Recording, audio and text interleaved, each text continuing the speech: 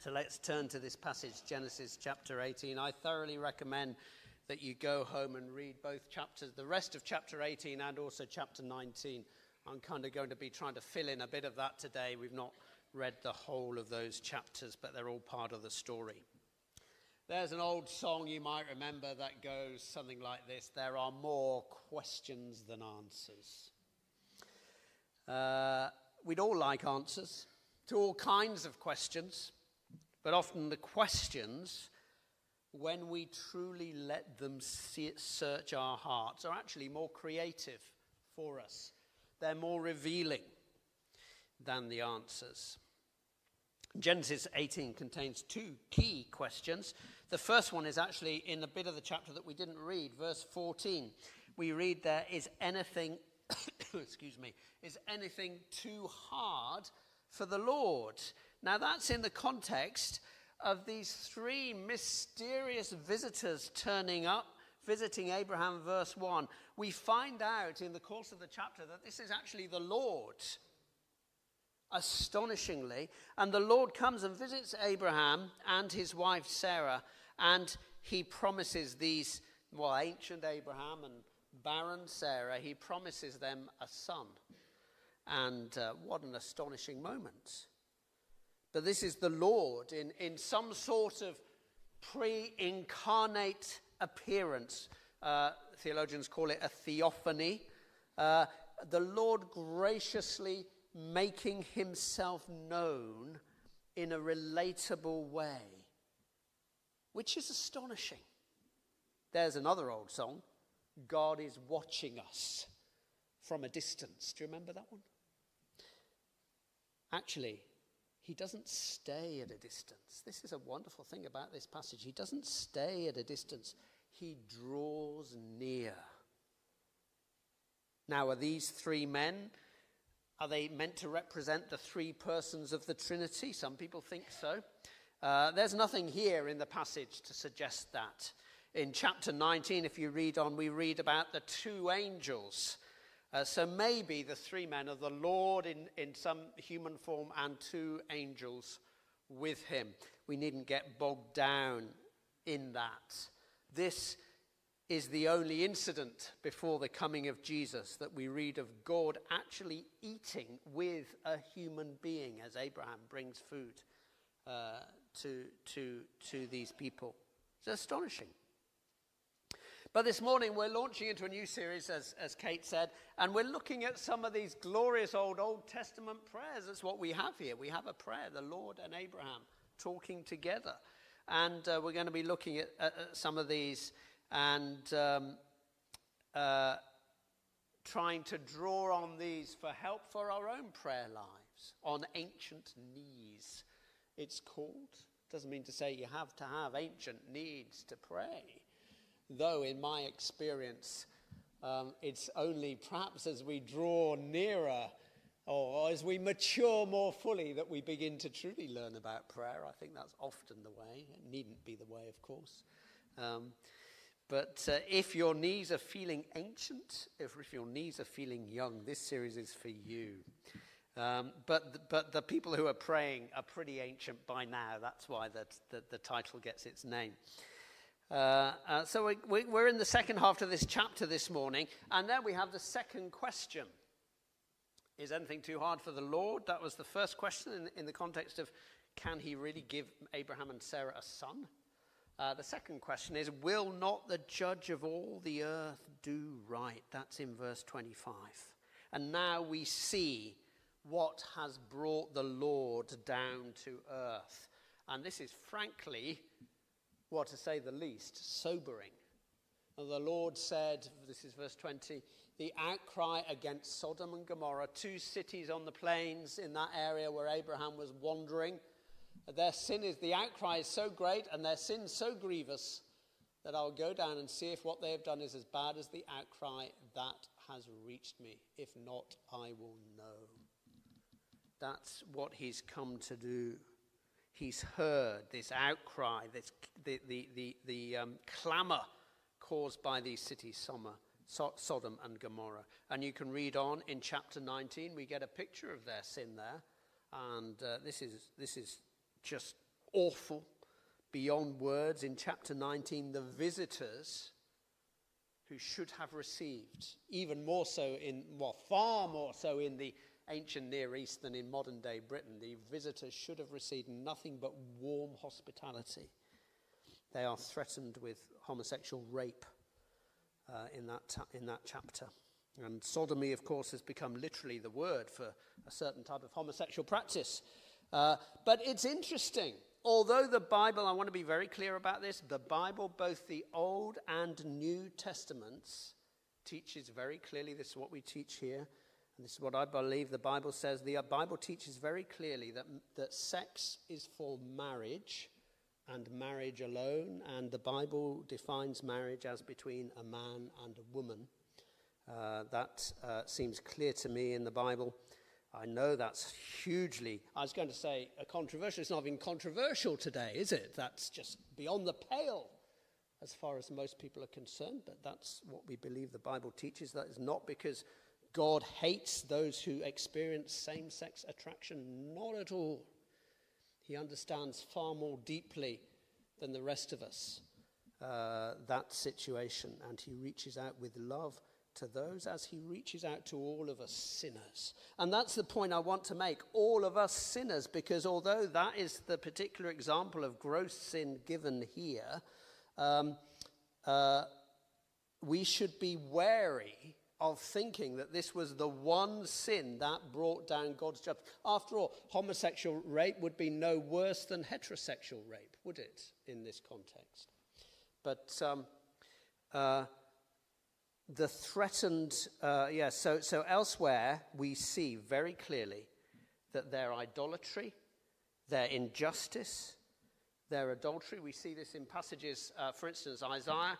Actually, what's happening in Isaiah 1 is that Israel's sin is being compared to Sodom and Gomorrah. So he's actually talking about Israel when he says, you rulers of Sodom. He says, you're like the rulers of Sodom. You're like the rulers of Gomorrah. Your evil deeds, take them out of my sight. Stop doing wrong, learn to do right, seek justice, encourage the oppressed. So we see their idolatry, we see injustice, we see adultery elsewhere, Jeremiah 23, and their pride and greed and complacency we see mentioned in Ezekiel 16. These things were obviously rife in Sodom and Gomorrah, and they draw down God's condemnation. In other words, these cities were being judged for things we, all of us, know are all too present in all of our lives. That's the truth.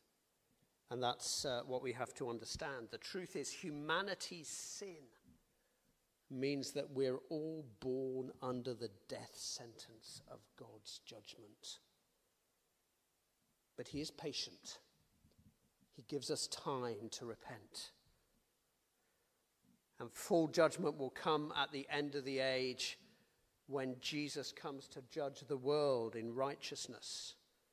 But in order to restrain the treacherous effects of sin that are all around us in the world, in order to also to show up its danger, to show up the damage it does, God does exercise partial judgment in the here and now in certain ways. And we see that here. Sodom and Gomorrah's behavior has become too much. And God plans to bring it to an end. And you'll see in chapter 19, that's what happens. It's horrible. It's dreadful. The awful, the awesome judgment of the Lord, which shows like nothing else how dreadful sin is. You know, sometimes as parents, we let our children follow their own course, even though we might not approve, but we want them to see, we want them to understand, to learn for themselves the effect of their foolishness, learn by experience. After all, that's what we've done. We've been no less foolish than they have. It's like leaving their room. Somebody already asked me this morning, how did I get a picture of their room as a teenager? It's like leaving their room to reach meltdown before we intervene. But when you can no longer open the door, when it's all spilling out down the stairs, or they no longer have any clean clothes to wear because all their dirty clothes are strewn across the floor. Well, time for intervention has to come, doesn't it? And sometimes a society's collective sin reaches a point of just too much chaos. Too many people are getting hurt. And the time comes to call a halt. And I think that's happened in history. And it happens in groups. It happens in individuals. God has reached the point here with Sodom. Enough is enough. But first he's going to have a good look. Of course, the Lord doesn't need to come down to look. We know that. We understand that. He can see from above. He knows everything. He knows. But in this gracious way, he is displaying his justice and righteousness to Abraham. He's not going to act on hearsay. He sees for himself. But first he speaks to Abraham.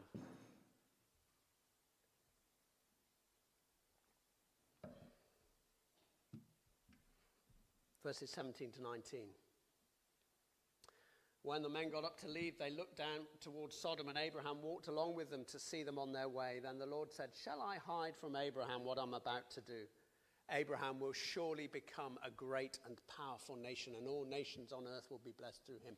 For I have chosen him, so that he'll direct his children and his household after him to keep the way of the Lord by doing what is right and just, so that the Lord will bring about for Abraham what he has promised him." God has chosen Abraham. This is God's initiative. And this is the doctrine of election. Another highly controversial doctrine, I know, but there you go.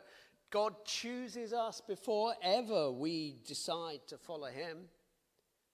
However, this is really important again. Whenever this is mentioned in Scripture, or almost always whenever this is mentioned in Scripture, there is a question raised and a question answered. It is this: chosen for what? In other words, you can't just be chosen and that's it. You are chosen for a purpose. And the purpose is really important to grasp, because it knocks on the head any idea of an exclusivity in terms of that chosenness. We are not chosen for a cozy life of privilege so that we can get away with stuff that the rest of the world can't.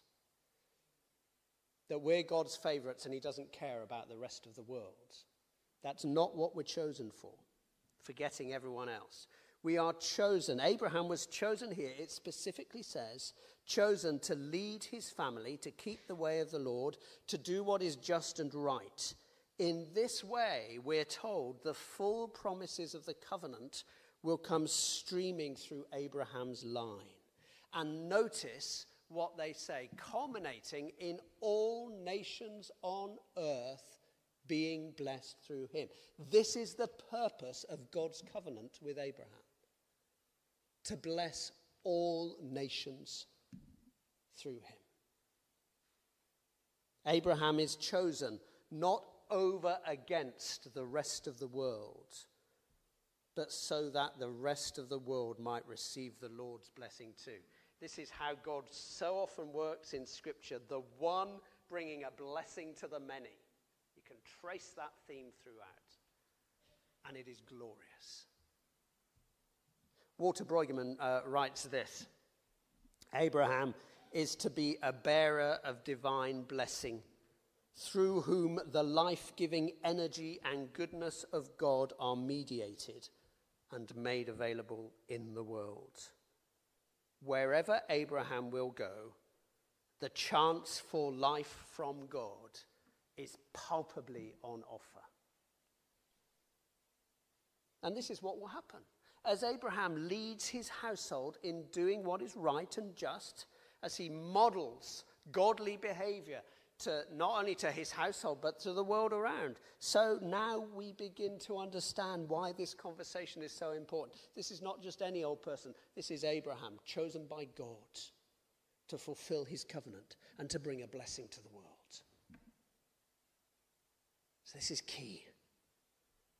The righteous Lord, the judge of all the earth, is leading Abraham into his counsel in a special way. Yes, the one let in a special way, so that Abraham can begin to understand what righteousness and justice is, so to lead his household in doing what is right and just, and so bring a blessing to the world. This is not Abraham bargaining with a harsh God trying to get him to reduce the tariff. It is the righteous and just God revealing his heart to Abraham so that Abraham can walk in his ways. And that's what prayer is all about. What a wonderful way of thinking about prayer. It's not us trying to twist God's arm. It's us just getting to grips with who God is and responding to that in our lives. That's what prayer is.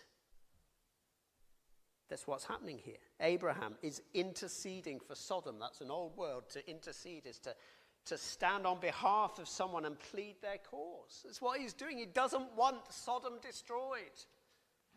That worries him. That upsets him. But as he prays, he's learning about God's heart. He's learning to trust him. And that's how prayer works for us too. Prayer is never about us trying to get our shopping list approved.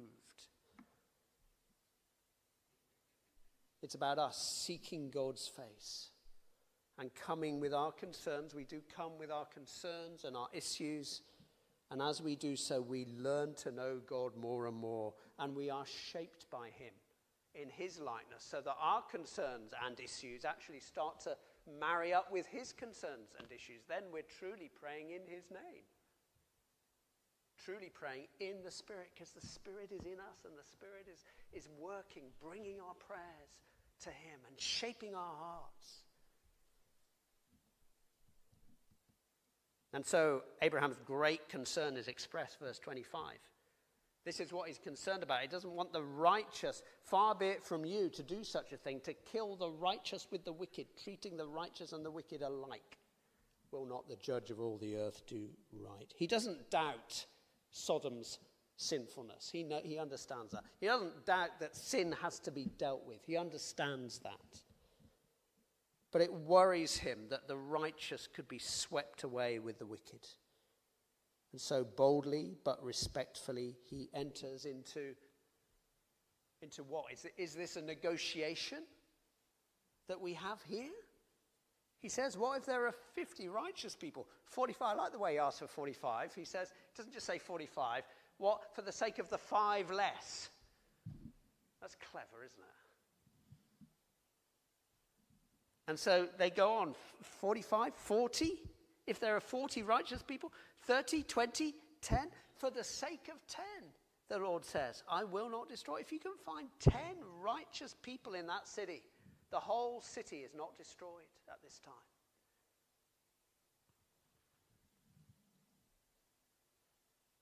And then the conversation stops.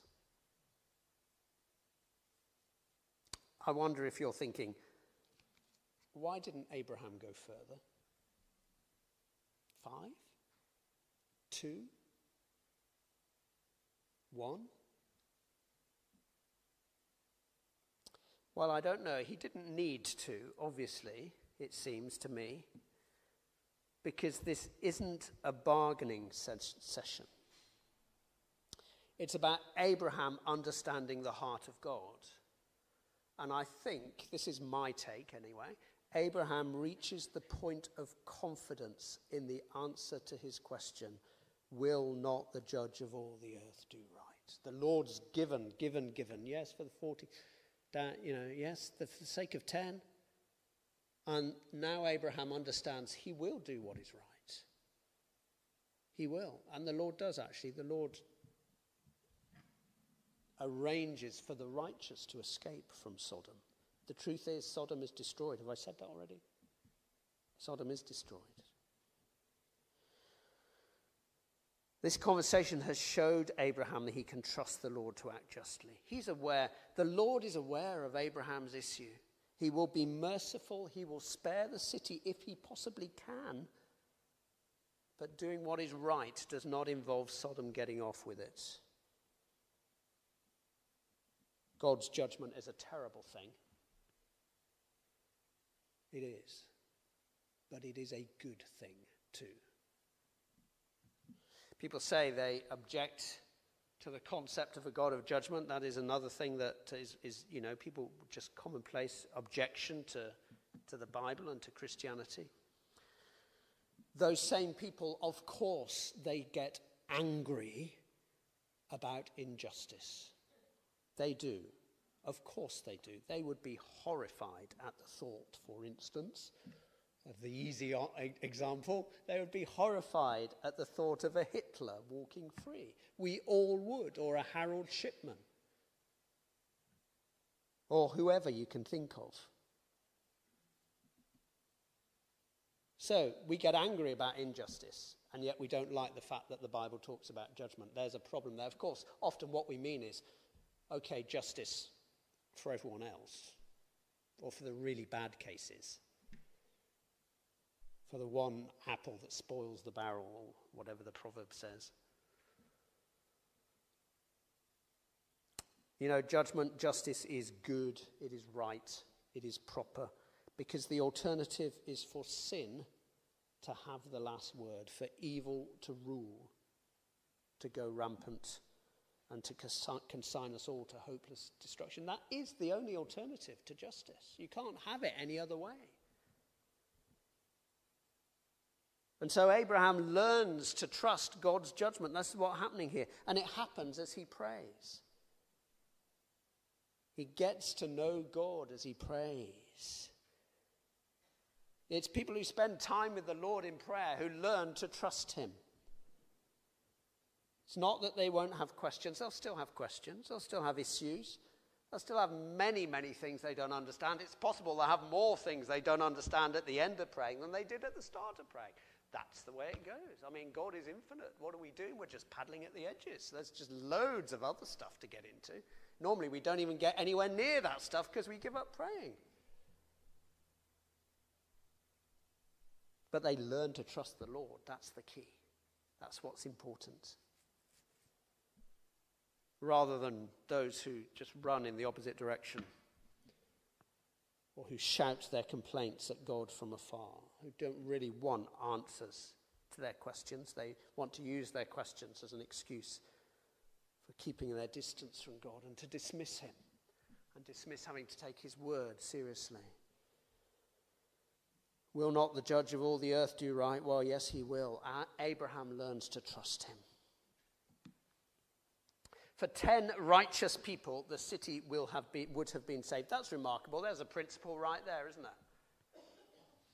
That on the basis of a certain group of righteous people, others will be saved. That's worth remembering. That's helpful to us. 10 could not be found. But there is encouragement here. 10 people out of a whole city could have had that effect. This shows us the influence righteous people can have. And I know none of us here are righteous in the sense that we're fully sinless. Of course not. We are righteous. We are covered with Christ. If we're believers, we're covered in Christ's righteousness. Hallelujah. And we're learning to walk in his ways. We can have an effect. We can. Those who act justly, those who do what is right, can have real influence on our society. And when we tend to despair over the bad things we see, let's take courage. Let's continue to walk in God's way. Let's intercede, and our influence will be brought to bear. Christians are doing this in countless ways throughout Reading, throughout the country, throughout the world. They're doing this, and they're making a difference. They're bringing God's kingdom to bear.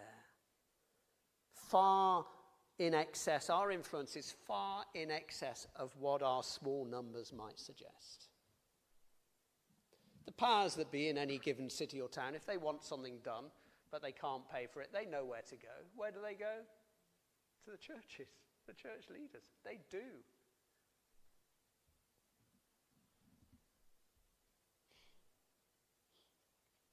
We can have an effect. We have heft. Don't know how that makes you feel, to know you have heft. Perhaps you don't think that's very positive. You have heft in the council room of God. You have power and influence the town councillors, that the MPs, that the members of cabinet, that world leaders and governors can only government can only dream about.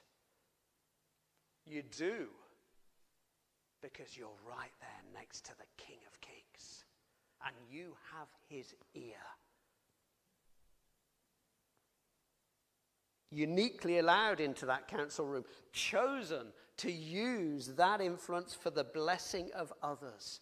And, by the way, is anything too hard for the Lord? Remember what Brueggemann said? You know, this is glorious. Bearer of divine blessing. He's saying it's about Abraham.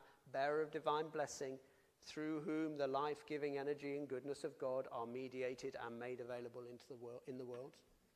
Well, if you're in Christ, if you're believing in Christ this morning, whose descendant are you in Christ?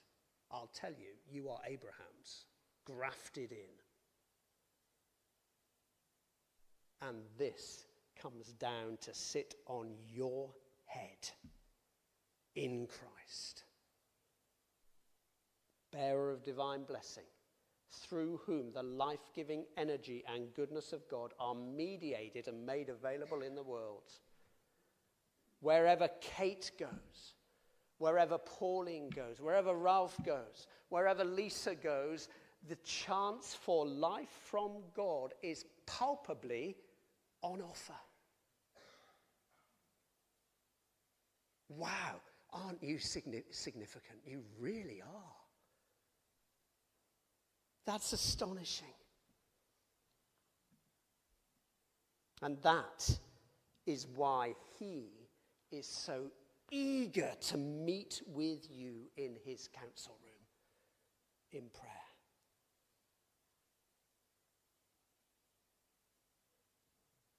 Some people complain from time to time about their MPs. You know, they never turn up for their surgery. They don't have surgeries very often. Or they don't appear in Parliament very often. We get those records. That comes up, doesn't it?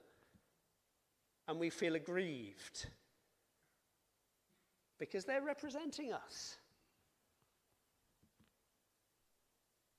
Well, we represent the world to God. What does it say if we don't appear in God's council room in prayer? That's an abdication of responsibility, isn't it? Right there. Now you might be thinking, hold on, how just is it? Evil people seemingly getting off scot-free for the sake of a few righteous. He was going to save the city for 10 people. Well, firstly, remember, we're only talking partial judgment here. This is not full judgment to come when Christ returns. That will come for each individual as he searches our hearts. If God had restrained judgment here on this day, the guilty would not have got off scot-free. They would have had more opportunity to repent, of course. But God has the power and the duty to bring any life to an end. When he sees fit, he does. He's the God of beginnings and endings, for which we should bow before him in awe, trusting and worshipping awe. And the more time we spend with him, the more we'll reach that point Abraham got to of knowing we can trust him as judge. Now, what stops us from experiencing, I don't know about you, but what Abraham is, it doesn't sound much like my prayer life, this kind of conversation with God. What stops us from experiencing this dynamic of prayer that Abraham experienced, leading to increased trust and growth in knowing the Lord? What gets in the way? Let me suggest two things. I'm sure there are more, but let me suggest a couple. Firstly, our prayers are too perfunctory. We get stirred up about something, we get moved, we pray about it, but we don't linger with the Lord over it. We don't wait on him. Often our minds so often quickly move on to the next thing, the next event, the next upset maybe. And there's no space. There's kind of dialogue to develop. We've moved on.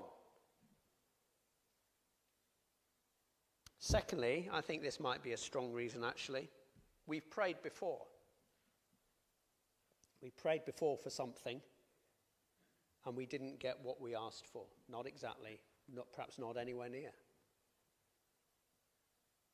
And that's demotivating, isn't it? That demotivates us from praying the next time something troubles us. And that raises a question. I know that I said, prayer raises more questions than answers. It raises all kinds of questions, doesn't it? I wonder, are we only prepared to pray if we can guarantee the exact result we want dropping out of the bottom of the slot machine? Because if so, that is the antithesis, that is the opposite of the kind of prayer we see here,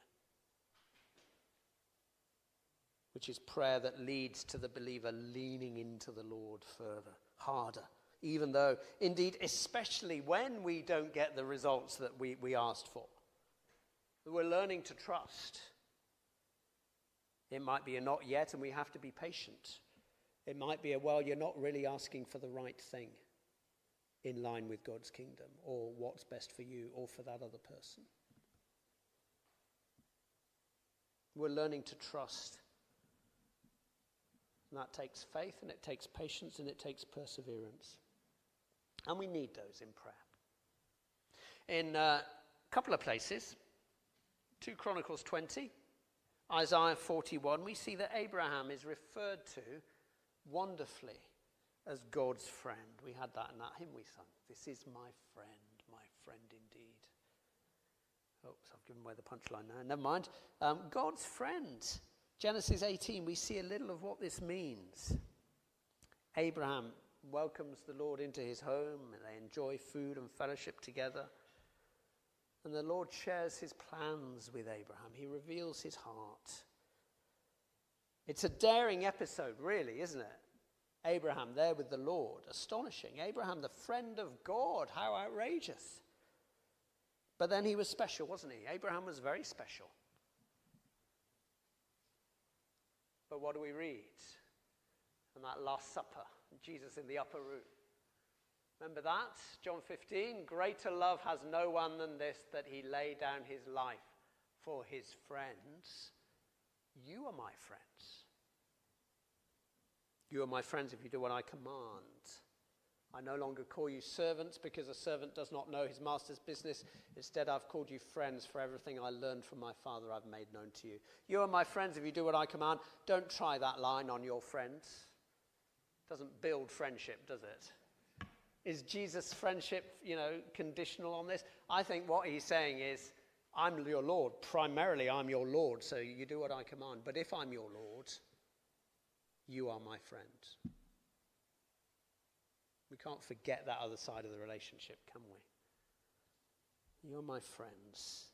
Those who follow Jesus, like those disciples, we can say this too. The Lord our friend.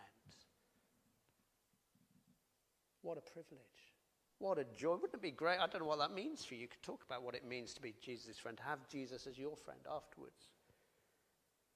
Sharing fellowship and food with him. Well, this is what communion is, literally. Eating and drinking in the presence of the Lord. Which has a history way back into the Old Testament. Gloriously. The elders taken up to the mountain to see God. What did they do? They ate and drank in the presence of the Lord. Astonishing.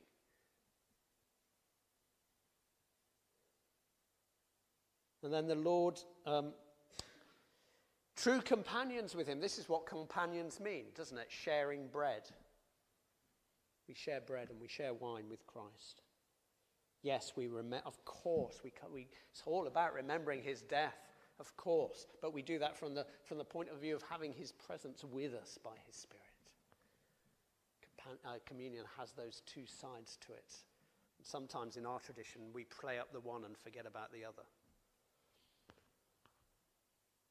So as we spend time in prayer, we begin to understand some of our Master's business. He begins to show us some of these things. We come with our own concerns, we come with our questions, but it's not that we change God's plans, but rather that our thinking, our lives are brought more in line with his. And so then we're truly praying, your kingdom come, your will be done on earth as in heaven. He chose Abraham to do what is right and just, while Jesus says he has chosen us in the next verse. He's chosen us to bear fruit that will last. Go and bear fruit. Go out into the world and bear fruit. Now, it's only possible because Jesus, our righteousness. Forget the 10 men, the one man. Jesus, our righteousness. For this righteous man, we are saved.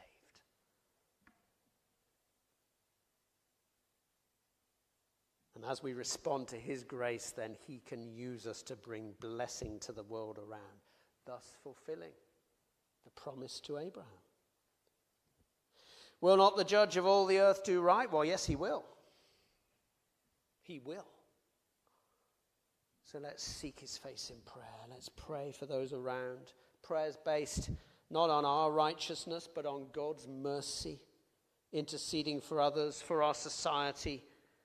Believing that the God for whom nothing is impossible can use a few struggling, unimpressive believers to influence whole cities for good. Does that make you feel significant? It really should do. Let's pray.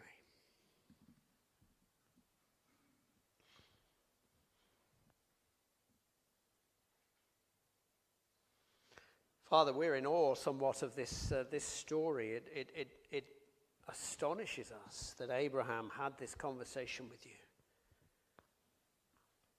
And yet we understand that in Christ this dynamic is opened to us also. And we thank you. We fall on our knees and we're just overcome with the thought of that, Lord. So, Lord, stir us up. Stir us up to meet with you. Stir us up to spend time lingering, to watch and to wait with you, to bring our concerns and to listen to you, not just to move on quickly. And Lord, stir us up to represent you to this world around, both in the prayer room but also in our lives of righteousness and justice.